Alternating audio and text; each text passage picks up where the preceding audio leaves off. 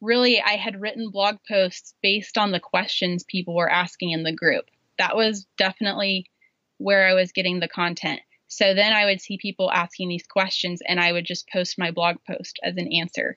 And I wasn't breaking any Facebook group rules. And usually the Facebook group admins were grateful that I was providing such a helpful answer to the group members. And that's how I started getting like initial traffic to the blog, was by consistently posting in Facebook groups whenever people would ask questions I had written blog posts about. And also if I wrote a new blog post that was directly relevant to the group, I would share my new blog post as long as the admin didn't mind. And I would always get a nice little spike of traffic every time I published a new blog post. Hey, this is Steve Padgett, and welcome to the RVE Entrepreneur Podcast, episode 168.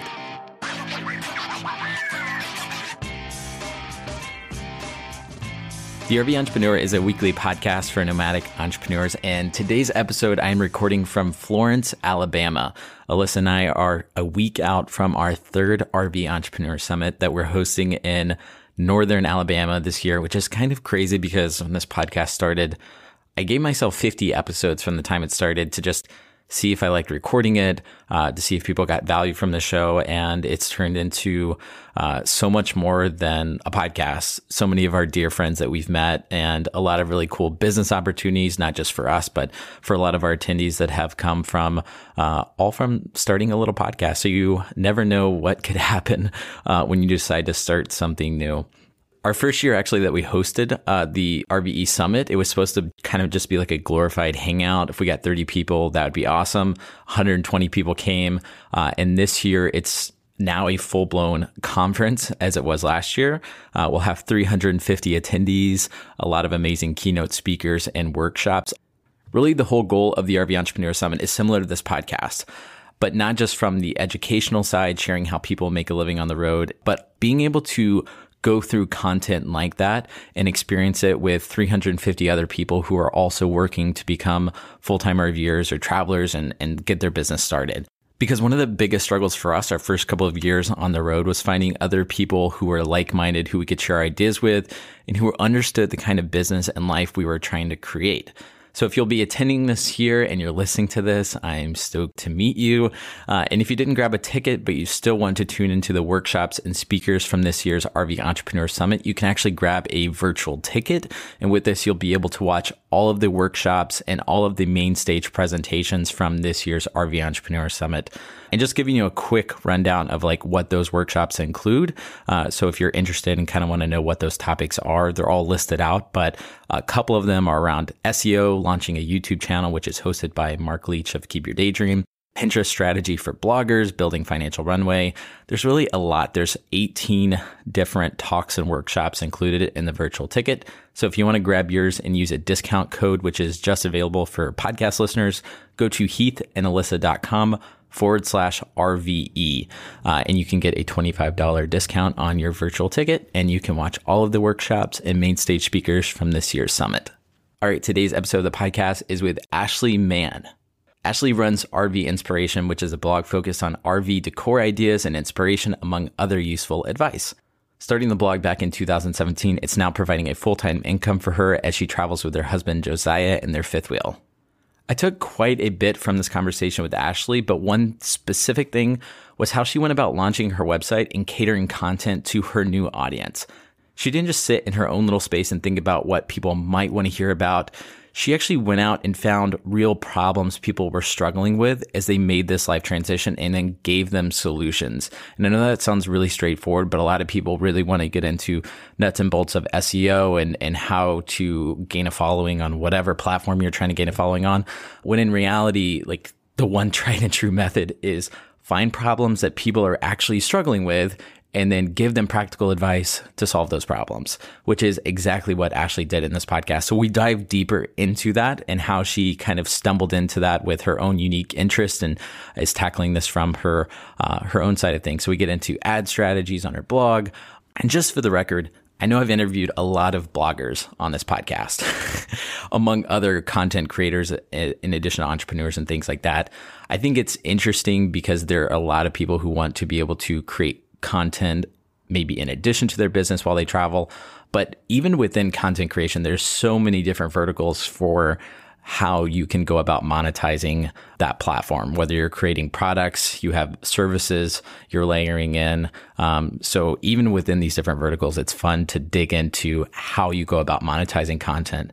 So specifically with Ashley, she realized that ads are her go-to strategy for monetizing her website.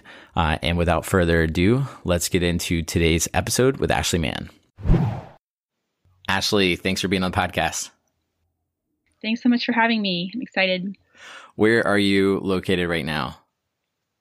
Currently, we're in Springfield, Missouri, which is where my husband Josiah and I are both from originally. Well, he's from here originally. I moved here while I was in high school. After about 3 years in other locations, we have just moved back here in our RV just in time for the coldest part of winter, which is kind of counterintuitive for full-time RVers. Yeah, I think Alyssa and I came up with a rule that's like, why would we spend more time north if our home has wheels? So that doesn't mean that we always actually did that and practice it out, because like we were talking before this, like, what you guys had a propane issue. And so like you were sleeping in frigid temperatures. Like this is the worst sales pitch for like enjoying RV life at all. But right. Yeah. In fact, so far we have not been able to spend a winter that was not somewhere cold. So, and we thought we were getting away from it this year because we had just moved to Texas last April. So we were very excited about, even though it was the Dallas area, so not extremely warm, but warmer than Kansas City, where we had been the previous 2 winters. So we were excited, but then had some family things come up and just, life timing type things. And moving back to Springfield turned out to be the best option for us right at the beginning of the year. So we were kind of like, dang it. But the cold was really the only deterrent from us coming back at that time. And we decided that it was only like 2 months of our life and we can deal with it. So we've been dealing with it. Well, I know we got to meet up in Denton last month, which I was really excited to get to hang out. And you do quite a few different things, but I want to kind of get into how you got started with RV inspiration, and travel and everything. Like kind of take us back to, a few years ago. Like what were you doing and how did you end up starting your blog and starting to travel? Okay. So in 2016, early 2016, I was a teacher, a middle school English teacher, 7th grade English. I'd been there for 5 years at my position, which was in a rural school in Missouri. And it had been kind of a journey for me to become comfortable as an English teacher. I went to school at Missouri State University and I majored in English, never intending to actually teach, because I only picked the major because English was something I was kind of good at and I couldn't really think of anything else to major in. So that's just what I went with. But I had the idea that maybe I could travel abroad and teach because I knew that was something that people were doing. And then I actually did that after college. I spent a year teaching English overseas in South Korea. And then after that, I spent 5 months teaching in Mexico. So that was really good because I had always wanted to travel and all that. But then I ended up coming back to the US and getting married in 2011 and stuck back in Springfield. There were not a lot of job opportunities for someone with an English degree. I tried looking on Craigslist and local job boards to find jobs. And I couldn't think of anything I would do with my degree, except for like be a front desk receptionist, or the only thing that appealed to me that I could think of was maybe some kind of job at a library. So a couple times I applied for jobs at our local library, but I always, it was very competitive. I guess everybody in the area that had any kind of qualifications thought working at the library sounded fun. So, and I also would try like used bookstores. Like I thought that sounded fun. Just basically anything related to my existing skill sets and education. Like that's all I could think of. So I tried applying for jobs and there just weren't any. So finally I started substitute teaching and then applying for English jobs. And because at that point I was waitressing also, and that wasn't what I wanted to do forever. But I felt kind of obligated to be contributing to our finances. My husband was a front desk receptionist, basically, for a hospital billing office. So we weren't making very much money at the time. So I ended up taking this middle school English teaching job, and it really terrified me to teach 7th grade English, even though I had done student teaching and substitute teaching. I'm naturally kind of introverted, and I look young for my age, and I'm very non-confrontational. So dealing with middle schoolers is not really my forte. And I spent the first really year or two figuring out things like managing discipline issues and getting kids to not talk while I was teaching and all those kinds of things. And by my 5th year teaching, I really was proud of how much I had evolved as a person, and how that had shown in my teaching. I had kind of figured out systems that made my teaching more efficient, and developed my own curriculum and really systematized my teaching to where most of it was online, and I wasn't having to do as much paperwork and that sort of thing. So I actually enjoyed my job at that point and was successful, but it still wasn't really where I saw myself. And actually my favorite part of the whole job was the curriculum creation, making worksheets online and setting up my teacher website. And I just thought often during my 1 hour planning period, if all of teaching was just this part right here, sitting at my desk on my computer, I would really like it. But I didn't really like the standing in front of the class part, or the just having to talk to people all day part of teaching. So I really didn't want to teach forever, but couldn't think of what else I would do. And at the same time, my husband, he had kind of been having a career transition. He had been laid off from his hospital job in 2013, right at the same time as we had just bought a new house. So he was kind of desperate to replace that income pretty quickly, and had started, actually, he had an uncle that was in a kind of home remodeling type business and needed a website. And Josiah, my husband, had built websites, just little personal websites before, for a band he was in college and things like that. So he set up a website for his uncle, and it immediately started getting phone calls for his uncle. So that made my husband think, oh, maybe I could build websites. So that kind of got him into a career of learning to be a web developer and build websites, at first locally and then later doing freelance work. So my husband was freelancing at the time that I really wanted to be leaving teaching, but his income was not reliable, and we kind of had to depend on my salary. And so that's where we were at. But then I remember there was one day, I feel like it was maybe over a Christmas vacation, where I saw an ad on my Facebook feed that was advertising a seminar coming to our town to learn to fix and flip houses. And at the time we had been watching a lot of those shows on TV, like Fixer Upper and the Chip and Joanna Gaines show and all those.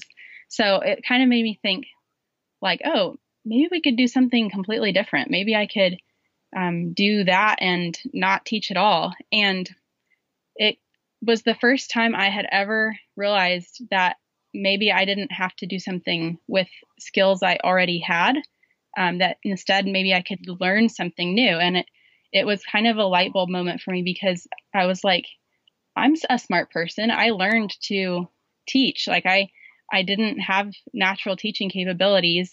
And over the last 5 years, I've become good at my job. I could become good at some other job if I want to. So that was really the beginning for me of taking ownership of my, how I was earning an income, and realizing that that's something I can choose and educate myself and have control of. I'm not just dependent on what jobs are out there that I can find and who's willing to hire me. I feel like there's so many people that we have seen, friends of ours who transition into travel or running their business or whatever. And I feel like that's one of the first light bulbs that goes off. And it's such a big difference between I don't know if you've ever read The Growth Mindset by Carol Dweck or heard of it. I've heard of it. It's one of those books that I've heard people talk about. I haven't read it yet. You should definitely, I mean, because it's essentially that thought, I don't have fixed capabilities and skills. Like I can constantly be growing. Everybody can constantly be growing and adapting. And I think we know that, but we forget it. And I've seen a lot of people post in the RV Entrepreneur Facebook group and basically say I want a job and I want to work on the road and I'm willing to do anything, but I won't work in a tech job or something like that.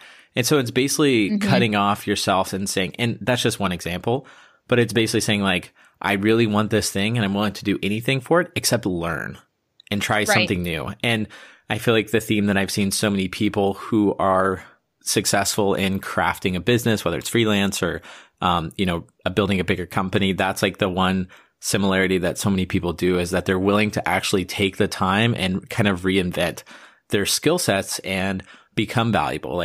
I can see that over and over and over again. Kelsey, our podcast editor, she had never edited a podcast, but she was willing to learn and be taught. And now she has multiple podcast clients. And so it's just that's one example of many different things you can jump into. But to me, that's kind of the first thing that you have to have is that realization and belief that you can change and you can grow new skill sets. And it sounds so obvious, but it's kind of a hard thing if it hasn't hit you in the head yet. Yeah. And I think too, if there's something that somebody says they're not willing to do, I would probably ask, why do you not want to do that? Because there are things that I'm not willing to do. Most of them involve physical labor. That's not my area of strength. And also, if it involves being outside in cold weather, I probably won't do it. Just things like that. But if it's just because I'm scared or because I don't think I'm capable or I think other people are more of a certain type than me, then those are the kind of things where I would challenge myself to, not limit my mind and not have that imposter syndrome mentality where you think other people are somehow more gifted or more capable, because we all start from, the same place when we start life, and we just learn as we go. And different people have started learning at an earlier point. But that doesn't mean that you can't learn whatever you want if you have a desire to. Yeah, I love that. So you basically realize I can grow new skills and you're going to be the next Joanna Gaines basically no, I'm just kidding. So what do you do next? So you're still in your teaching job, Josiah's freelancing, kind of building skills as a web developer.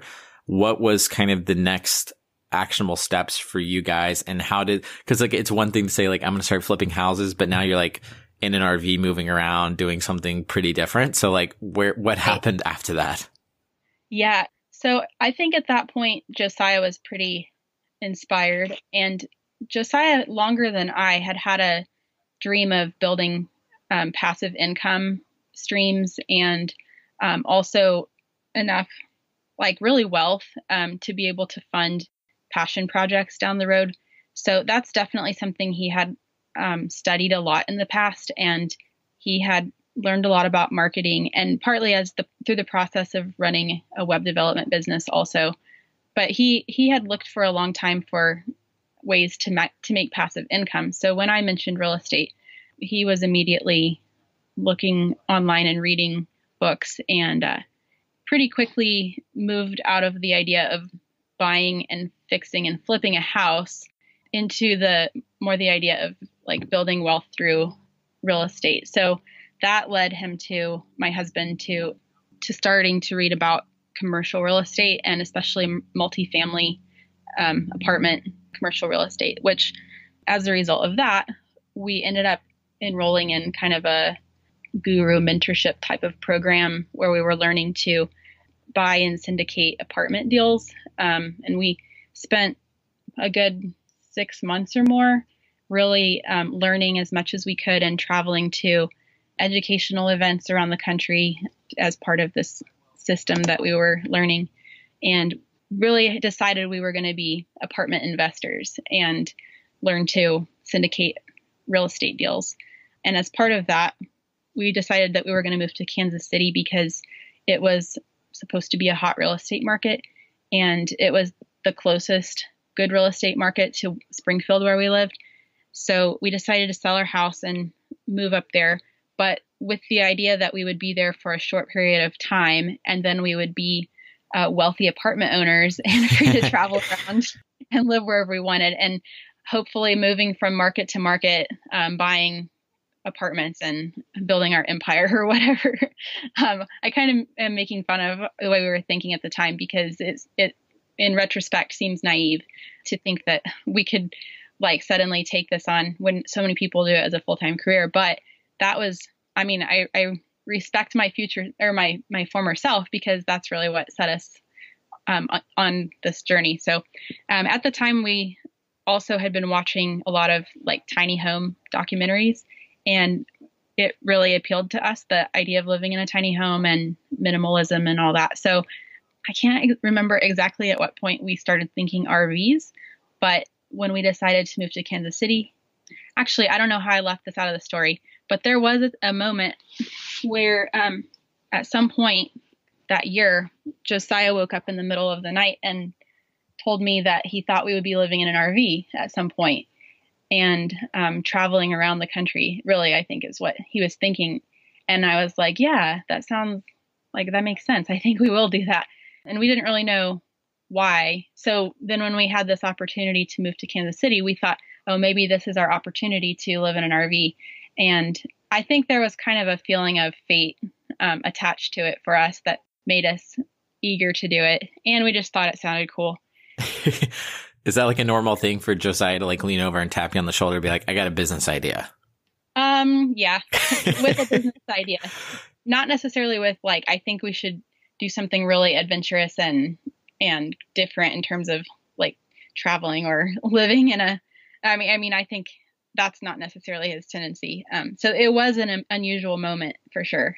So yeah, we were shopping for RVs and decided on a fifth wheel because of the space really, and decided to go ahead and buy a fifth wheel and have it delivered to a mobile home park in Kansas City. With our plan was to just live in it stationary for 6 months to a year, or however long we'd be in Kansas City. And then we thought we'll be in Kansas City until we're rich, and then we'll be able to buy a truck and leave. So that was the plan. But yeah, it's not exactly how it went. We did spend about 6 months, like I said, really devoting full time to this study. And we did finally place an offer on an apartment to buy it, with the plan of syndicating it, which means assembling investors to put money in the deal. And the thing was, it was just kind of a combination of, I don't think the market cycle was the right time for us to be buying, but also we also didn't really know enough to feel confident with our offer. So we made a very low offer on this apartment. I mean, we were just new to the industry, and I just think you have to have a lot more experience before you can do what we were doing or wanting to do. So we really took a step back at that point. Josiah met someone who gave him really wise advice that he needed to be thinking more about what value he brings to the industry instead of just what he could get out of it. And kind of as a result, we decided to take a step back from the apartment thing.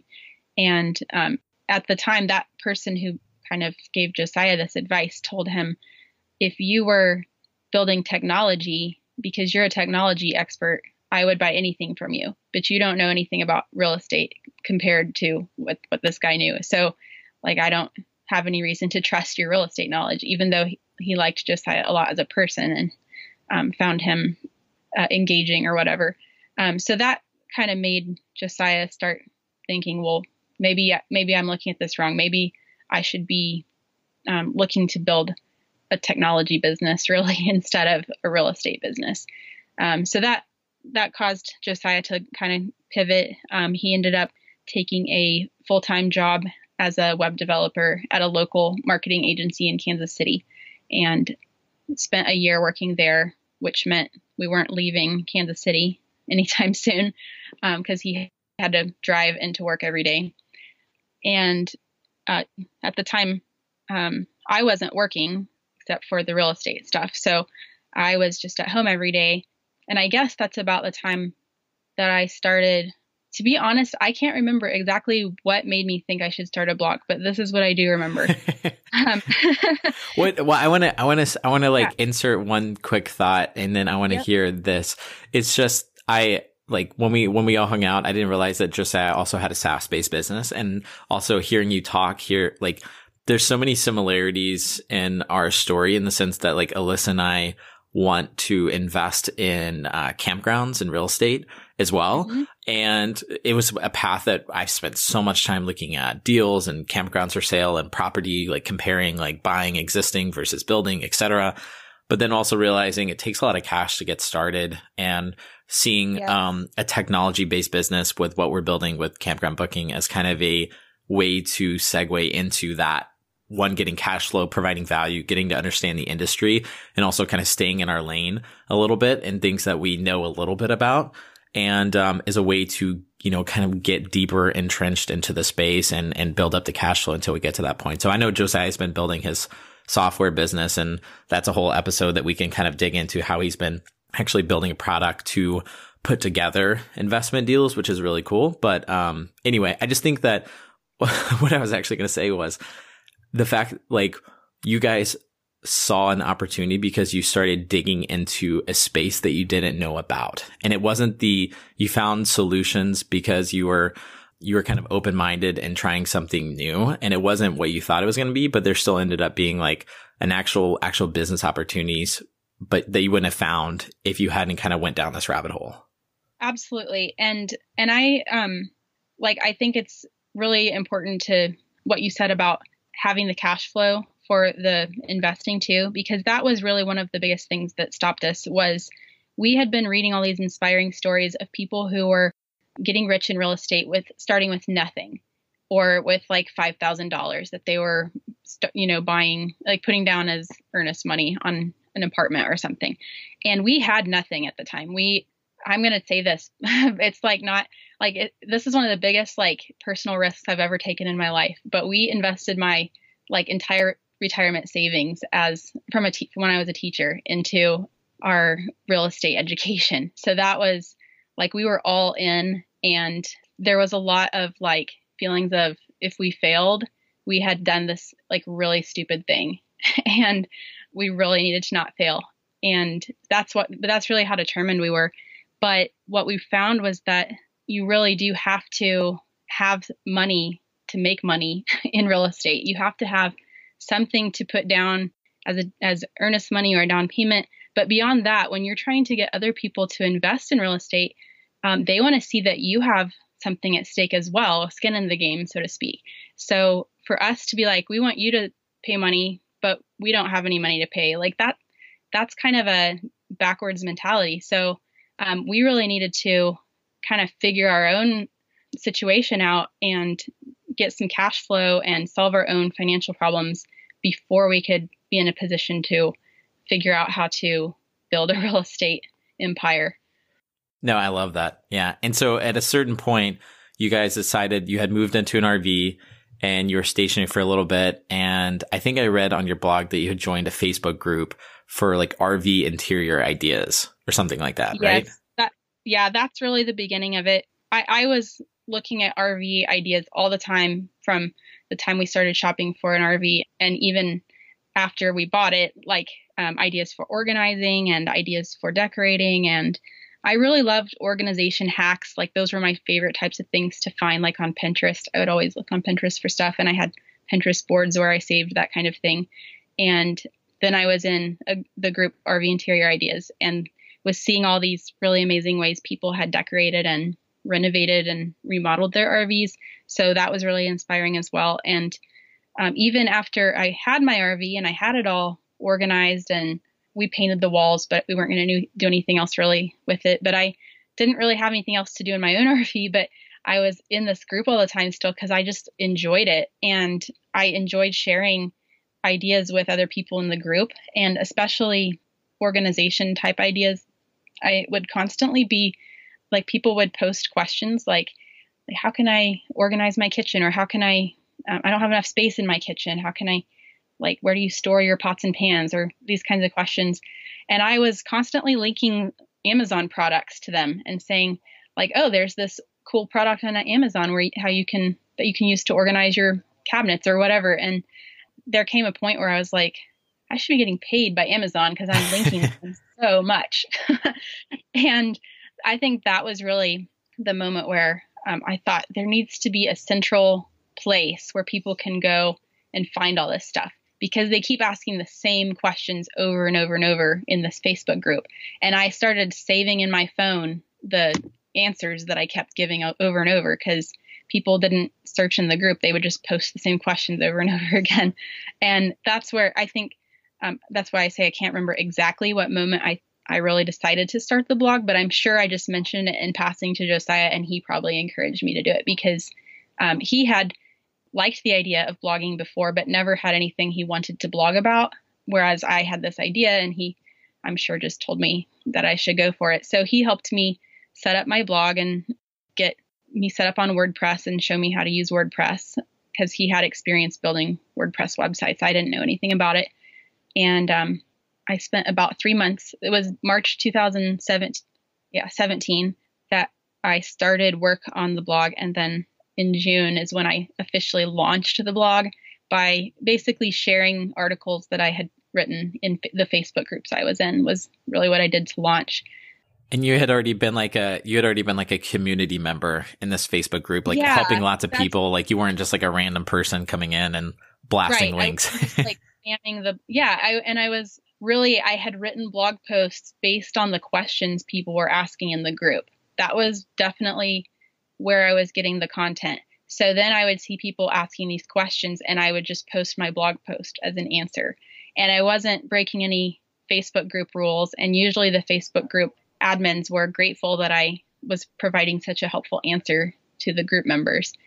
And that's how I started getting like initial traffic to the blog, was by consistently posting in Facebook groups whenever people would ask questions I had written blog posts about. And also, if I wrote a new blog post that was directly relevant to the group, I would share my new blog post, as long as the admin didn't mind.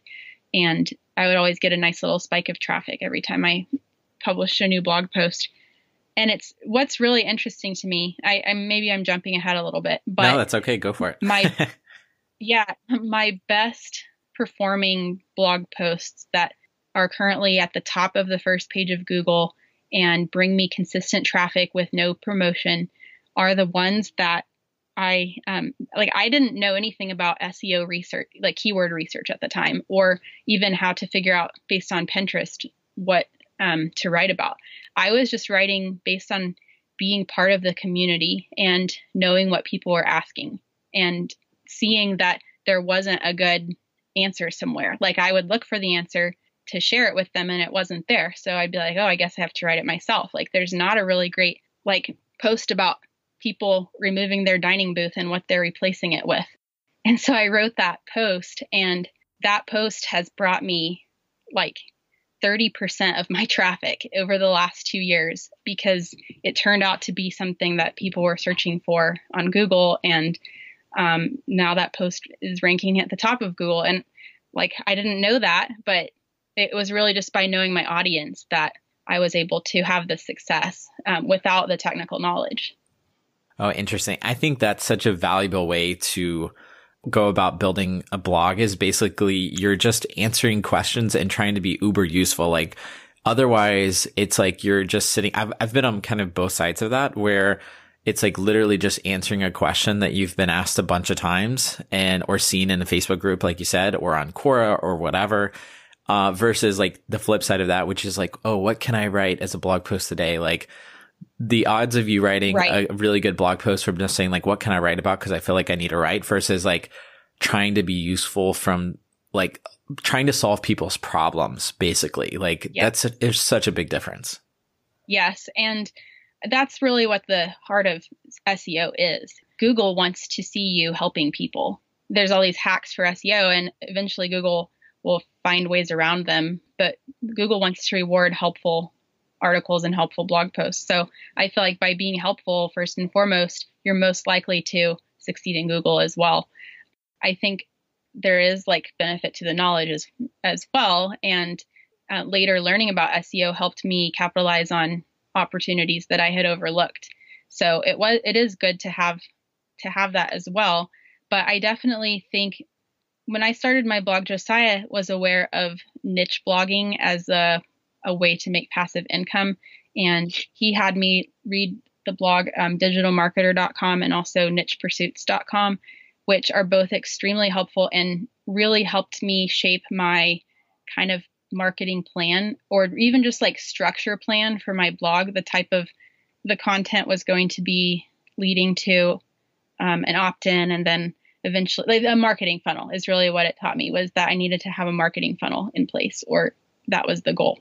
But both of those websites, even though they were extremely helpful to me in learning online marketing, I felt like they were encouraging people to be a little more salesy and cold in their blogging approach than I wanted to be. Like, you're going to write content based on what keywords might rank well, and you're going to recycle content as much as possible to reduce the amount you have to write. And like, I just wanted to be more, I didn't care if something I wrote wasn't like the most optimized possible thing if I liked it better and I thought people were going to like it better. So there was like a blend for me of best practices and how other people were making these niche websites, and then kind of my gut and being part of the community, and really just my desire to help people with my blog, which was the heart of it. Yeah, because I mean, it's kind of merging all the things that you really liked. You loved watching those HGTV shows that were all about that, and then you got into Tiny. So it's kind of like merging the things that you were excited about. Yep. So at what point did your blog, like at what point did you start thinking like, okay, maybe I can start making a full-time or close to a full-time income from this? Because now I know you get a couple 100,000 page views a month and a couple million views a month on Pinterest, with all your followers, which I imagine like so many people are searching for Pinterest stuff. I mean, so many people are searching for RV inspiration on Pinterest. Like that's probably the exact term that people are looking for. Yeah, for real. Yeah, I think really understanding the power of Pinterest. And I was marketing on Pinterest from the very beginning, but there were a few key elements that I needed to understand to really do it well. And I took Brianna Royal's course, Pinterest 101. I was like part of her beta group for the course, actually, which was in November of 2017, the year I started the blog. And that, along with doing things like submitting a sitemap to Google and making myself visible to Google, both of those things coincided with my traffic really taking off. And really part of Brianna's course was learning pin design. And I redesigned some of my pins. Previously, I had been using Canva templates for all my Pinterest image designing. And after seeing some better examples of pin design from Brianna, I changed my designs and had a couple of my pins really go viral. Really one specific one, but a few that did very well. And that made a huge, huge difference for me. So definitely this is I'm pitching Brianna's course here because it was helpful to me, and Tailwind, using that as well, which is also something that I learned. I was using it before, but I learned to use it better, I think, when I took that course. So that was the beginning of Pinterest success for me, I think. Over the last year or so, I've just focused more on making my Pinterest a machine for constantly putting out valuable, interesting, niche-specific content. And I've joined multiple group boards, and I'm in some Tailwind tribes as well, although I'm not quite as active in them as I used to be. But Tailwind has helped me really automate my Pinterest to where it's just staying on target and its quality and all that. So that's really my biggest Pinterest strategy. As far as for somebody, sorry to jump in, for anybody who doesn't know, can you give a quick 20-second pitch for what Tailwind is? Yeah, Tailwind is a scheduler tool, a software for scheduling your pins or your Pinterest posts ahead of time. It lets you easily find and source and schedule content from other people's websites. as well as your own. And it lets your account post 10 or 20 or 30 times a day, spread out over the day, and without you having to do it manually. So I only spend about an hour a month on Pinterest. I go into my Tailwind and I just go find a bunch of RV related content to schedule to fill up my calendar for the whole month. And then I schedule my new blog posts. I add them into my Tailwind tribes and my Pinterest groups to drip out over the month and start getting them out there. So that's really all I do with to maintain my Pinterest. It's really easy, and I can't imagine not using something like Tailwind. I think a lot of people are hesitant to pay for software when they first start blogging, and I really feel like part of my early success can be attributed to my willingness to pay for tools like that early on that saved me a lot of time and got my systems like scaling faster. And if I had been waiting to make money before I paid for anything and invested in that way, I think it would have just taken me a lot longer. I did have a goal of like at first I was spending some of my own personal money on softwares like that. So I was very excited when my business was making enough money that I was able to it was paying for itself. That was exciting for me. It took about 9 months. My business was paying for itself. And at this point, I don't remember what the expenses were at that time. At this point, I pay about $600 a month for all the software that I use. And obviously it makes more than that, but that's been, I've been profitable since like March of 2018, basically. I love that. And something else that I recognize from reading some of your earlier blog posts is like you did a couple things that like not many people do when it comes to starting a blog or content channel. Was one, you're calling it your business. It's your product. I think I read somewhere it's like the big mistake that some people make in the advice that you were giving is not treating their blog like an actual product that's spinning off income. And you did that early on. And the other thing that you did well, it seems from my perspective, is like actually finding something that was a pain point for people and trying to be super useful on helping people solve that problem. And then also doing so in a community for a long time before actually trying to get anything from that. So it's like, to me, if you can do those three things really well, like treating it like it's your full-time gig before it actually is paying to be your full-time gig, and then also like being extremely useful and doing it in a community for a long time, without really asking for anything in return, like those three things, I feel like you can do a lot of things not well. And if you do those three things right, like you're probably going to get some level of traction in whatever you're doing, whether it's podcast, blog, whatever. Yeah. Another thing that I took from that digitalmarketer.com website that I think has been really like a key thing for me is the idea that I don't have to be the expert. I don't have to have all the ideas myself. I really see myself as a curator of good ideas rather than an originator of good ideas. So most of my blog posts are created by me going and finding how 20 other RVers solved this problem and then compiling them into like, this is how other RVers are solving this problem you have. And they, of course, give me permission to share and I communicate with them and all that. That's where the work comes in for my blog research. But that way, I'm just connecting people with good ideas rather than having to come up with them all myself. And it makes it easy. I mean, that's a really easy way to come up with blog post ideas is just, and I've also learned since that when you assemble ideas from influencers in your space, then those influencers are happy that you featured them. And sometimes that's a good way to get people to promote you. But I didn't do that with the idea of being promoted. That was just, it seemed easier to me than reinventing the wheel, so to speak. Yeah, I love that.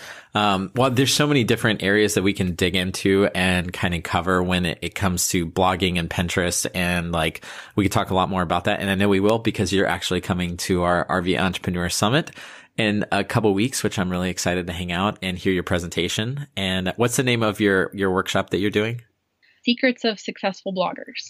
So kind of today was almost like a little bit of a teaser for that because we kind of got into it a little bit, but I know there's a lot more that you're going to cover. So I'm excited to hear your talk at the summit. Where can people connect and learn more about you, Ashley? On my website, rvinspiration.com, you can find all my social media and contact information. I respond the best to email. So if you email me, I'll be quickest to respond. But if you prefer Facebook or Instagram, I will get to you eventually. I just don't remember to check those social media inboxes as frequently. And then if you're interested in blogging, I also have a blog that I recently launched that's just about blogging that you can contact me at as well. That URL is the bloggingaboutbloggingblog.com. I love it. I will link up both of those in the show notes so people can click on them. Okay. Thanks so much for coming on the podcast, Ashley. Thank you. Hey guys, hope you enjoyed that episode with Ashley. Again, if you want to hear Ashley speak and go deeper into strategies, she is going to be one of our workshop hosts at the RV Entrepreneur Summit. And if you want to grab a virtual ticket for that, they are currently on sale right now. You can go to heathandalyssa.com/RVE, get $25 off your virtual ticket. Hope to see you guys at the conference if you're actually coming. And if not, we'll see you in the Teachable course for the virtual ticket. Hope you guys have an amazing day, and I'll see you all next time on the RV Entrepreneur Podcast.